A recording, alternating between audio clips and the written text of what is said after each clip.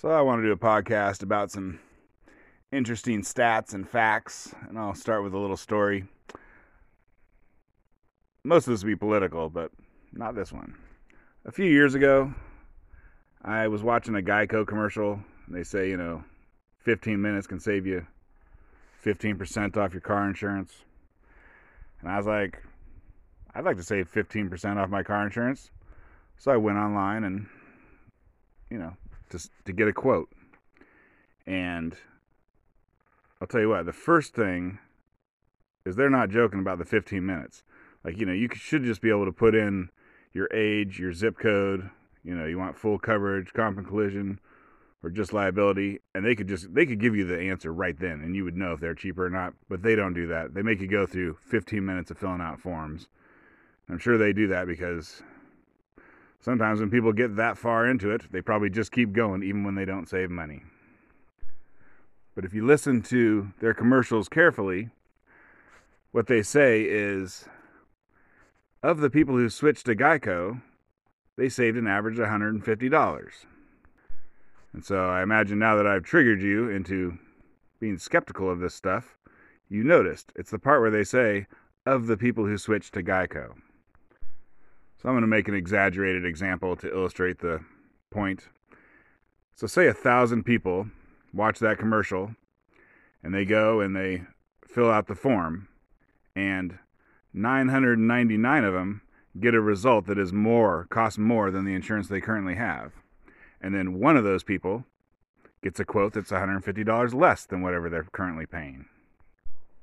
Well then, 999 people do not switch over, and the one person who's going to save $150 switches over. So there's two ways you could phrase it. You could say, of the people who switched, they saved an average of $150, because that's that one person. Or you could say 999 out of 1,000 people would not save money if they switched to Geico.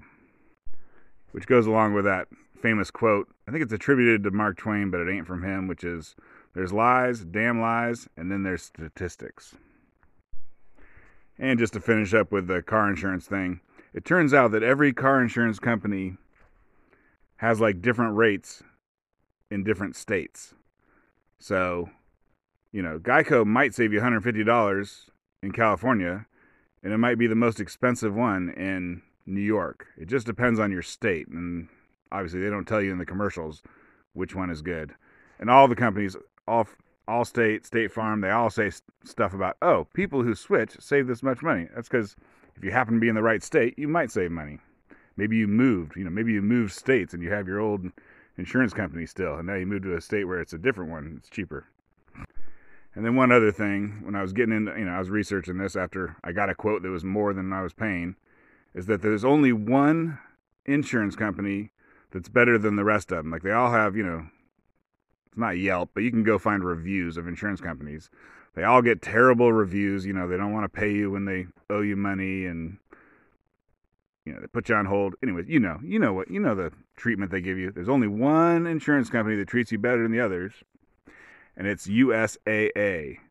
But unfortunately, that one is limited to members of the armed services. It's for veterans. Basically, it's for veterans or current military personnel. And I think sometimes if your parent is a veteran, you can get on it also. So, if you're using some other insurance company and your dad's a veteran, try and get him to sign up for USAA, and he might be able to get you on. Or your mom. Okay, so this podcast, I'm going to, just when I think of an interesting stat, I'm just going to make a little segment and add it on to what you just heard here. And then we'll see how many little segments I can add to it, and then I'll release it. All right, here's some interesting facts and or stats that you may not know. So if you listen to my podcast, you know that every race is killed by police proportional to the amount of violent crime that they commit. But let's talk about the wealth gap, and it relates back to that first thing, which is that the average age for black people is 28, and the average age for white people, this is in the U.S., is 38. So 28 and 38. So, I'll just ask myself, was I doing stupid stuff when I was 28, or, let's say from 20 to 28, that's when I was doing the stupidest stuff I ever done in my life. Stuff that was not good for me, wasn't probably that great for the people around me. It was stupid.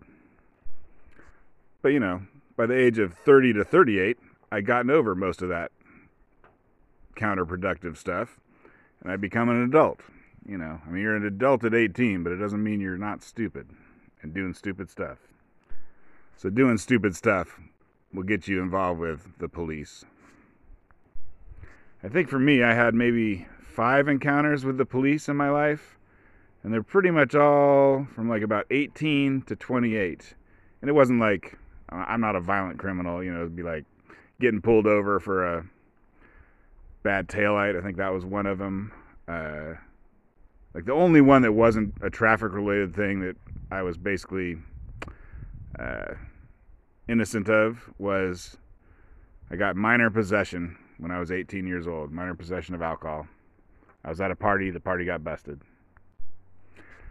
But so anyways, one of the times was I was in a car accident, and the cop, and my car was undrivable afterwards. The cop gave me a ride home. He gave me probably a 20-minute ride home. And it was a long dirt road, and anyways, that was a very nice guy. But I guess my point is that since the age of 28, I have not had a single interaction with a police officer, good or bad, and that's how you want to keep it. So to compare, when you're comparing two races and their interactions with the police, you're actually comparing two age groups and their interactions with the police. And so you know how that goes. And so the second part is the wealth gap. Now there is a huge wealth gap. It's kind of crazy. There's a lot to it. Maybe I'll do a podcast on it sometime. But anyways, the first thing that people should know about the black-white wealth gap is that the average black person is 28 and the average white person is 38. And so just imagine how much richer you, or at least if it ain't you, most people are when they're 38 versus 28. It's just, you've had a decade of working in your job and, paying your mortgage. Most people's wealth is in their house. So you got 10 more years of paying into your mortgage, and that's where your wealth comes from. And I'm not saying that the wealth gap is a fraud or that, there's problems. There's problems that are not caused by black people. It's, it's systemic, or it's maybe left over from the system. There's things that are left over from a system of years gone by. But anyways, no matter what you're saying or attributing it to, the first thing you have to acknowledge is that the ages are completely different. So, you got to account for that. If you're just saying black people versus white people, that is not a fair comparison, because now you're saying young people versus old people, basically. Actually, I will go a little bit more into that one, the wealth gap. So, this ain't fair. I believe in fairness, and this ain't fair. But a lot of the wealth that white people have is, like, they were old enough, and they had they had a good enough, education or work ethic, or, whatever it is, a good family structure or a good neighborhood. Anyways, they had a lot of stuff that black people didn't have. And the important thing is they had it, like, in the 80s. And you go, the 80s and earlier, you could be a gas station attendant and buy a house. If you somehow did that, and now you're an old person living in a house, if you bought it in the right area, like Brooklyn or Portland, Oregon, or LA, you could be sitting on $1 million house now. They cost, maybe 25 grand back then. And so it's not fair, but basically white people were they were the right age. They also had a better family structure, but they were the right age and in the right places in the 80s. And it's just, you can buy a house in Manhattan now and it will double in value maybe. But you can't get into that without being some sort of Ivy League thing now. Anyways, basically, there was a time to be just slightly upper middle class. And that was the 70s and the 80s. And that was the time that, unfortunately, black people kind of got passed over because of previous things of the system. So I want to talk about the gender wage gap for a second. So I'm going on Wikipedia. I'll just read. In the United States, the non-adjusted average female's annual salary is 79% of the average male salary, whereas it's 95% for the adjusted average salary. And so that's like, if you work the same amount of hours, if you have the same experience. So, people who want to hype the gap will quote the 79% one because women, they work less hours, to start with. There's a bunch of differences, but the first thing is like they work less hours. So they got 79% of the money that men make, whereas you take it into all the stuff into account, like, well, if we compared apples to apples, like a man that works 40 hours a week and a woman that works 40 hours a week and all the other stuff, then you get women making 95% of it. But now, why isn't it 100% of it? Because I believe when you look at like young women, out of Ivy League colleges going into highfalutin careers, women actually make more money to start out with. But then after a while, 20 years later, oh, they're making less. And basically the reason is, who raises the children? Who raises the children? The answer is the women do it. And I don't really hear women calling for, I want the husband, they give birth and they're like, okay, the husband's going to stay home and I'm getting the heck out of there. No, you're attached to your baby when you're a woman. I mean, ain't nothing wrong with that. But I just want to list some of the majors in college that men or women gravitate to. Okay, so these are majors that men make up 85 to 93% of the people in that major. And it's like construction management, mechanical engineering, electrical engineering, aerospace engineering, civil engineering, computer science. You get the idea. And those are all high paying jobs. Like, why do you go into that? Well, maybe you enjoy it, and who doesn't enjoy money? So two things are good about those. People actually do enjoy those jobs. I don't know if they don't enjoy going to college for physics or math, but once you get your job and you don't have to learn it, you just have to use what you learned in college. So you get very, very high job satisfaction. Okay, now some majors for women. This is women make up 83 to 95% of the people in these majors. Art history, French. I mean, I didn't even know that. Why would you get a degree in French? I have no idea. Anyways, women are 84% of people getting a degree in French. I hope those other 16% are trans or something. Now, occupational therapy, that's a good job. Nursing, that's a good job. Social work, not that good a job. I don't think they enjoy it that much and doesn't pay that well. And then here's the top three that their women are into: elementary education, interior design, and fashion design. I mean, those are just whatever. Interior design. If you marry a rich person, then you get to design your house, and your degree finally comes into play. Anyways, almost all of those don't pay nothing, except for occupational therapy and nursing. And what's funny is French actually pays more than interior design. But anyways, these choices, these are not forced by society. This is not racist. Oh, I mean sexist stuff. This is just men and women are different. Our brains are wired slightly differently, and we make different choices. Like, if you ask me, do I want to be a first grade teacher and be put in charge of 20 super cute little first graders? The answer is heck no, I don't. Keep those cute little buggers as far away from me as possible. As long as they're over 30 feet away from me, I can enjoy how they're cute, or maybe a still picture of them. But do not let them around me. They're going to drive me up the wall. Whereas I think a lot of women would have a totally different opinion. They'd be like, oh, I want to interact with these cute little buggers. Fine. And then imagine like chemical engineering. Like, chemical engineering is one of the ways to really make a lot of money, because you can go work for the petroleum industry. So, like, if you ask me, like, hey, do you want to be a chemical engineer and, like, get flown on a helicopter to some no man's land in Iceland, and then have a machine that like simulates earthquakes while you try and find the oil that's under the ground, and you're stuck there in 6 foot snow. I'm like, that sounds awesome. Anyways, some men and women are just different. All right, here's a fun fact. If you want to convert from, how much you make per hour into how much you make per year, you multiply it by 2,000.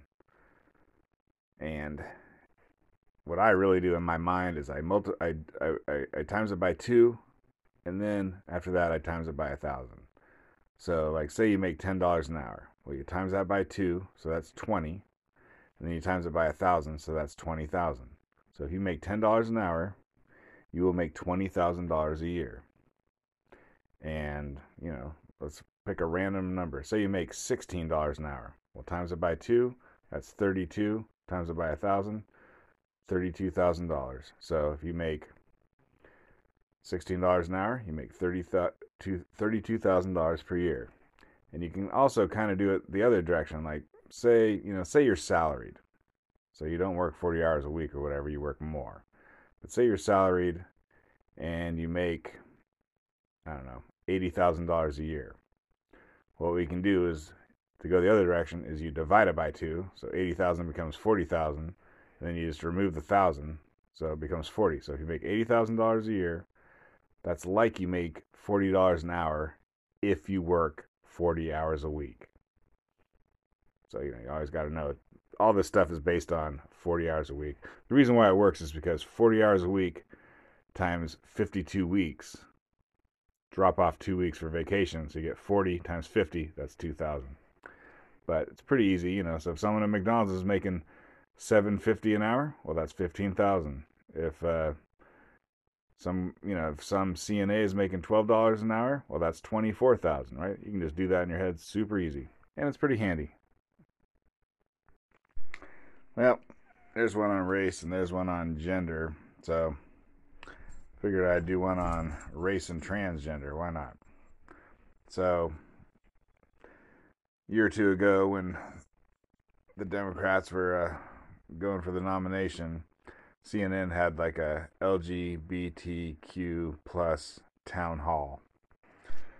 A couple strange things happened there. One of them was a 9-year-old trans boy, so born a biological girl, dressing as a boy, 9 years old, was like, what are you going to do to help trans people? And Elizabeth Warren was like, I'm going to let you decide. I'm going to let you vet my education secretary. So this 9-year-old, if she had won, apparently, if Elizabeth Warren had won, then this 9-year-old could have said thumbs up or thumbs down to whatever education secretary that Elizabeth Warren chose.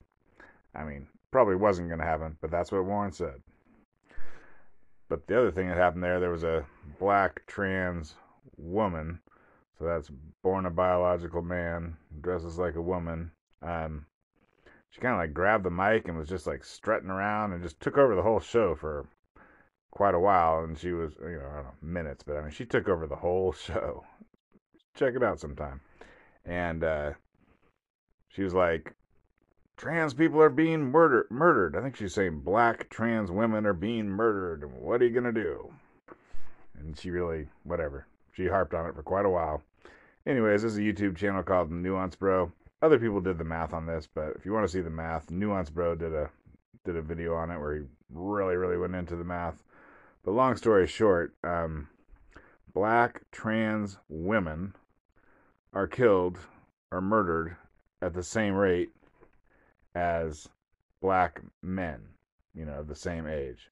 So basically, they're killed. They're not killed any more or any less than they would have been if they hadn't been transgender. They're just killed at the same rate as young black men are, or whatever black men are, which is higher than average than other groups. It's the highest group. But anyways, there you go. If anyone ever tells you that black transgender women are being murdered, well, they are, but not any more than you would expect. Okay, so that's black trans women. Uh, a fact about trans men. I mentioned it in another podcast. This comes from a Blocked and Reported podcast where they talked to a person who transitioned into a man and then transitioned back into a woman. Anyway, so the person was a lesbian.